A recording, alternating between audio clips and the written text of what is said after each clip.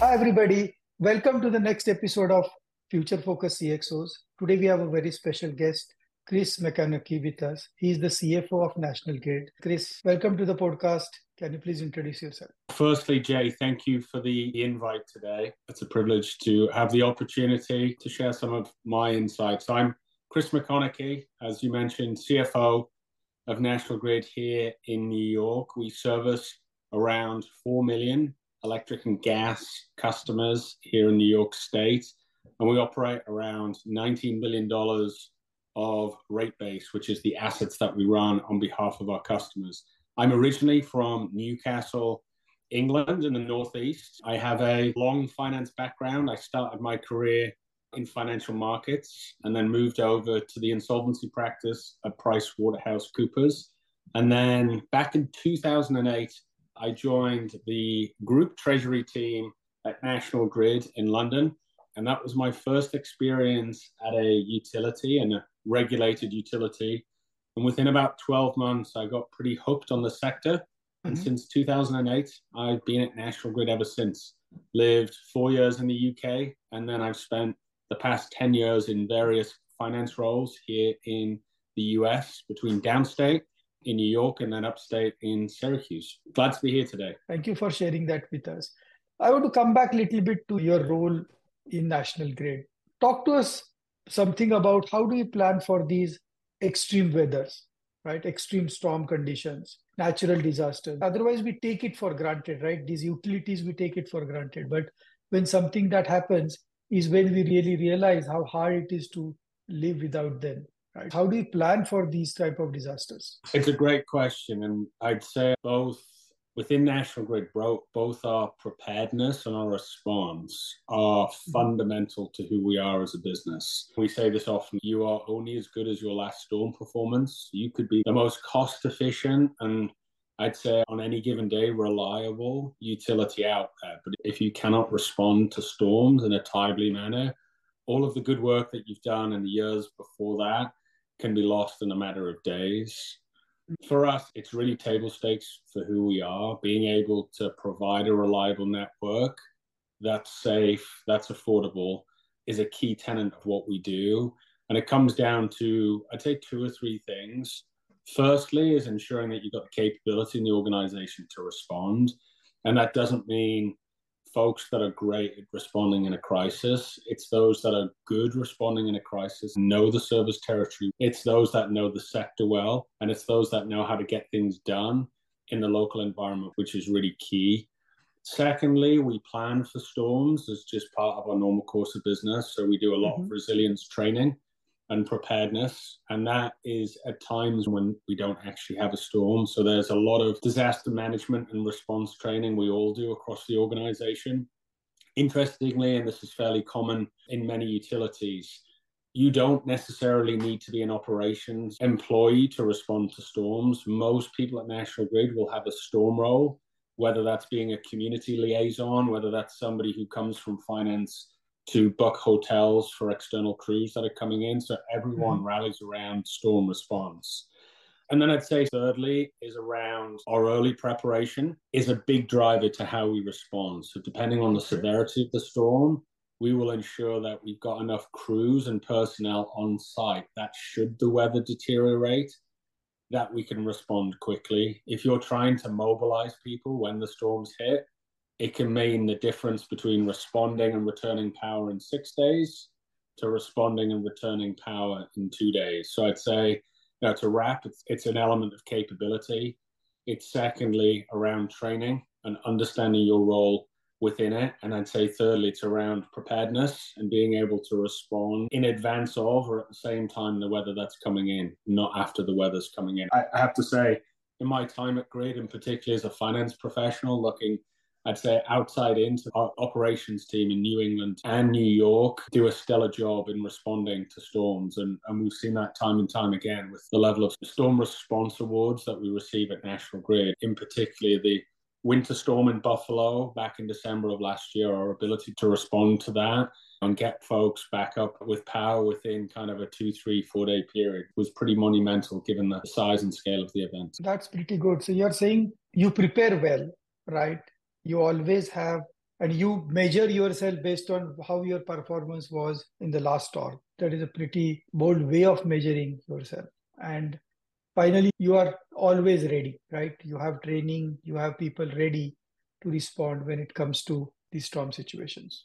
And I believe that applies to a lot of areas of what we do today. And I think readiness is something lacks in a lot of other sectors because they are not as life-threatening as a storm can be, right? Or going outage can be on a power because it's not just domestic, it's also commercial, and it's also hospitals, and there's a lot of life supporting systems which depend upon a consistent and reliable power supply. So the amazing thing about the utility sector relative to some other industries is there's not many industries that have a responsibility for pretty much every aspect of society. If you're a commercial operation, you can pitch your product to say, I want to market this socioeconomic group. The great thing about utilities is you service the cross-section of the population, and that can be from all backgrounds, all walks of life, all income levels. And particularly when you respond to storms, you have to be mindful of that cross-section. So who are those customers that are on life support?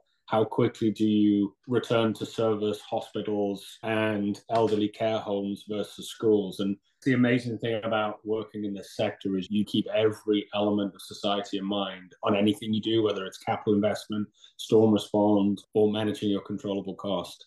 And that said, we've seen a few instances where a lack of grid modernization has led to catastrophic fires in a couple of places and things like that. So can you talk to us about how your role as CFO helps understand how to optimize capital when it comes to balancing sustainability, responsiveness, and grid modernization? Yeah, it's another great question. And it's a delicate balance between safety, reliability, affordability, and delivering a clean energy network. Those things don't all move in the same direction. A couple of things to keep in mind. We obviously deliver our capital plan based on the strategy we set out. So when you look at our New York business, tenants I talked about, clean, safe, affordable, and reliable network, the key tenets of what we do.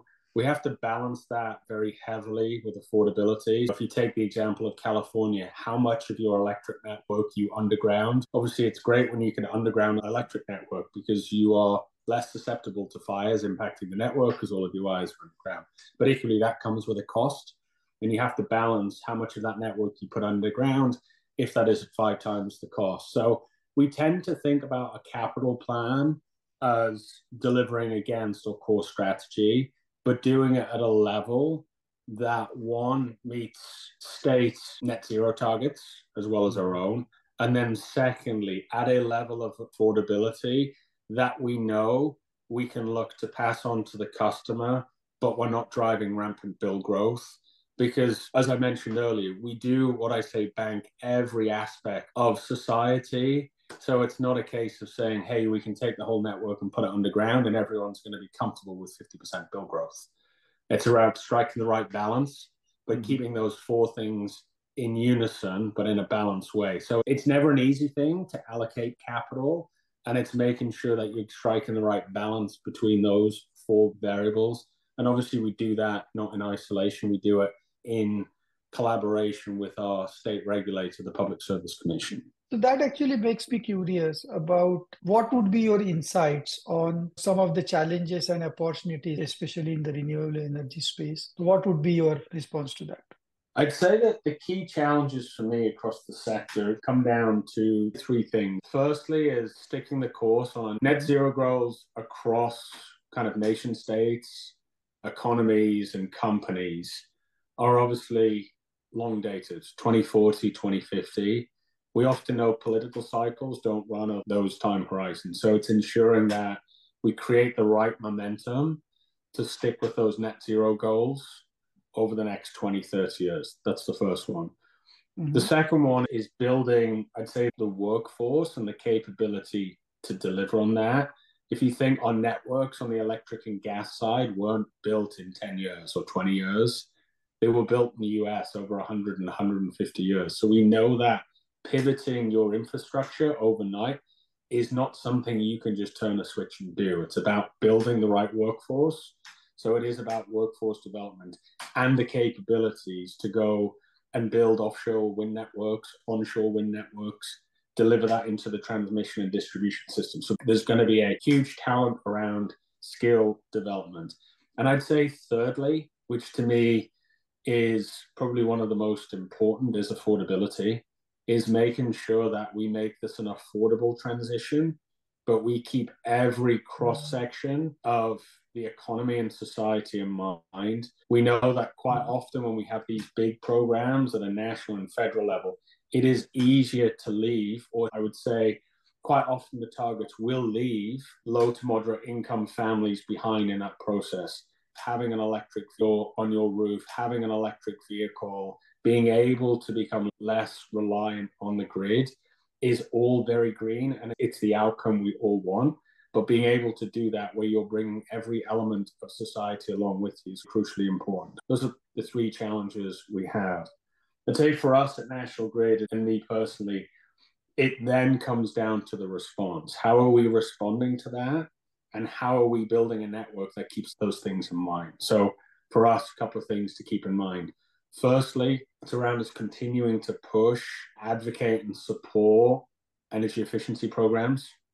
That allows us to take the network we've got and rely on it less over time, to the extent that we have demand response programs where folks are lowering their usage. We are making households and everything we do more energy efficient, so you reduce the consumption for the same level of network, is going to be a huge game changer on the amount of load and the amount of generation we need to support the network. I'd say secondly for us, it's around accelerating electrification, so making sure that we can build a network to continue to hook up and support some of the onshore and offshore renewable generation capabilities that we've got, particularly in the US and UK. Third one, which is a key one for us, particularly in New York, given the size of our gas network, is making sure that whilst we are a huge advocate of electrification, we're maximizing the investment that we've already made today in society on the gas network. So it's about decarbonizing the gas network. So taking fossil gas out of the system and slowly replacing it with RNG and also hydrogen sources. It will allow us to continue to use that network and equally have the right balance between green gas, electrification, which over time will lower the bill impact on our customers and the individuals that we serve. I want to ask you, what is it you love about your job? As a CFO at a National Grid, what is it that just brings you the most joy? I joined this sector and I joined National Grid with a view of being here for about 2-3 years. So I'll admit that's out there. But I became hugely passionate on what we do as an organization, along with many of our peers in the utility sector, which is you become so pivotal for how society sustains itself, for how society grows, but also how society can really lean into the environmental agenda and around the future of the earth, I'll just say it. And with organizations like National Grid, which cover the UK, cover the US, and are some of the largest investor-owned utilities, we have not just a desire, but we actually have an obligation to help support society. We are around for a lot longer than political cycles. So if we can't change the agenda and shape the agenda, there's probably no better organizations that can do it.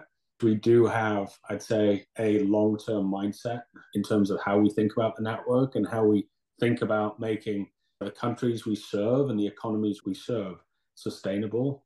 Now, I had the opportunity about 14 months ago to sit in a room with several of my peers in the US, probably represented about 60% of the investor-owned utilities in the US, and many CFOs and many chief execs. And I won't quote the individual, but one of the chief execs sat in the room and actually just openly said, we have the brain power in this room, the authority and the ability to really set the agenda for how the US economy and how the US, both gas and electric network, what it looks like in 20 or 30 years' time.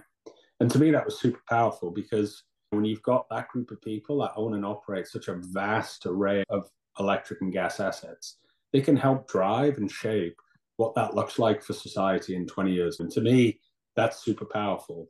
And one of the reasons why I love what I do with the numbers, but I also love being able to support that agenda. And it's what keeps me ticking 5 out of 7 days a week. Wow, that's so nice. One thing that comes to my mind, we spoke a lot about sustainability, long-term growth, making sure you are able to provide the service, not just to the people who can afford it, but to the society who really needs it, right? When it comes to an user experience or a customer experience, especially in the times when they need service or there is a disruption, how do you really address that? A couple of things. I think historically, utilities have often been seen as a product where you pay your bill monthly, you figure out what the dollars are, look at why it's so high or so low, and get on with it. I think we've probably had the opportunity over the past several years, not necessarily always to be at the forefront of the technology space. And I'm not saying we should be at the forefront all of the time, but I think our response to customers via the use of technology solutions has been key, but more importantly, will be key to our success going forward. So when I talk about energy efficiency programs, when I talk about demand response, our ability to take our meters and take the information we get off our meters and be able to inform customers on what that means on any given day, hour, minute of their usage, and help them think about how they change some of their behavioral patterns to lower their consumption, or to decide when they decide to consume over time, will be key. Firstly, because it's going to give them insights in order for them to reduce consumption. And secondly, it's going to help them better understand usage and usage patterns in their homes. I'd say secondly, I always say there's only two real contacts with the customer. One is over the phone. And secondly, when a frontline worker is digging up or putting something in and around their property. It's making sure that those individuals are key to our success and customer experience, are equipped with the right information, that if a customer steps out of their front door and says, hey, I've got an issue with my meter, or why are you digging up the street and what's that going to mean to me, that those individuals are actually equipped with all of the right information, because that's ultimately where our customer experience is driven from. And I'd say the added to that is making sure that we can justify every dollar that's on the bill. I think customer sat and customer perception is a lot about what they see and feel, but more importantly, it's about what they're getting for their dollars. And I think if we can be really clear and really pointed about what customers are getting, given the money they spend on their bill, I think that's really going to be a key game changer in how the customer views the utility sector, and importantly, National Grid. Since you are looking at technology, you really touch the customer physically in many places, right? When there is an outage, we see people coming and really making some change. And we are so hopeful they can get it quickly done, so we get our utilities up there. At the same time, we have some problems. People come in. I think that's a very important touch point. Yeah, and it's ensuring that the 20,000 employees that we have, and split between kind of UK, US, and our other businesses, have the customer in mind in everything we do. And knowing those touch points are probably the two important touch points: call center, customer bill, and frontline operator, is thinking about our processes and thinking about our investments internally that are enabling those experiences to be the best. Utilities will continue to be successful. If you start looking too inward and have finance talking to finance about finance problems, that's when you start to solve things for yourself and lose sight of really what it means for the customer. Let me ask you a question on that. You have this customer-centric focus. You also have this sustainability desire. You've talked about hydrogen, offshore and onshore wind, and a variety of other technologies, but also customer perspectives are starting to change, right? So how is technology within your customer experience impacting the voices of those customers, changing your financial decisions? What I'll say is, for example, when we are booking a flight ticket, Google shows us the carbon footprint, right? And we think for a second, do I want to go for the cheapest whose carbon footprint is not that good, or am I okay to spend $50 more but get Delta who is really doing better on that job? So I think that is where really Steve was going. We have the one interesting thing for not all utilities, but many utilities, and quite often it's a lesser known attribute of most utilities, is we don't survive and thrive through consumption. So we don't make money on how much you consume. as a customer.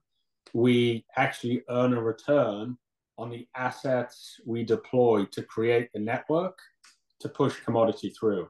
So the generation and supply within our sector is a whole different part of the sector. It's not something that National Grid owns and invests in and make money. However, we have a responsibility to make sure that commodity passes through our network to the end customer because we service that customer. So we do have the ability to make sure that they have visibility on what's going on the bill. They also know, let's say on the electric network, where the sources of that electricity are coming from. And they also have the ability to choose different sources depending on what state you operate in. So if you want a full renewable portfolio supplying your commodity, you can pick that within the state that you live.